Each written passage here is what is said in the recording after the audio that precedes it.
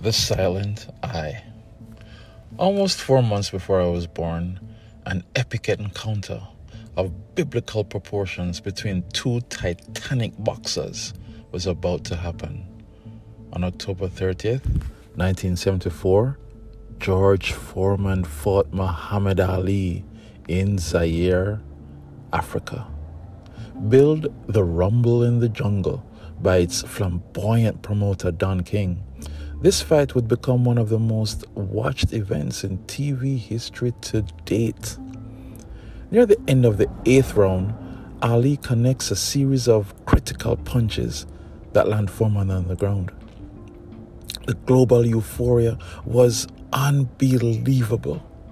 Foreman was seen by many in the boxing world as invincible.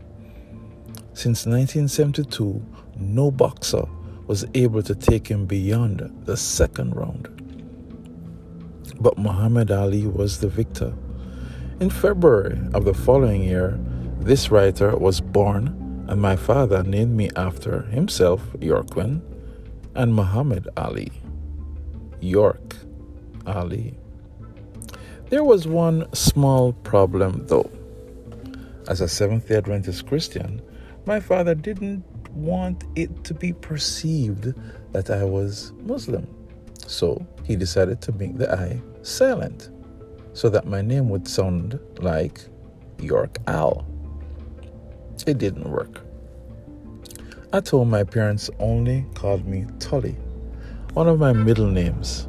Then me, not knowing how my name was to be pronounced, when I finally started using it at the tertiary level of school, pronounced it as it was spelt, York Ali.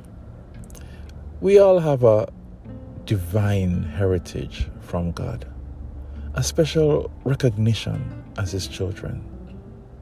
Unfortunately, as many of us mature, we go silent. We deny our connection with Him. We are called other names that have absolutely no reference to who our Father really is.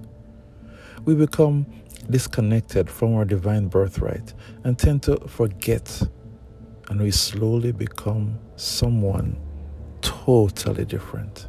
This happened to the Israelites many times over as the names of surrounding idols became more present and real than Yahweh and Jehovah.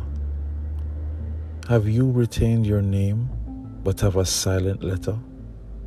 Do you carry a form of your divine heritage but deny the power thereof? Can the people around you recognize you as a child of the King?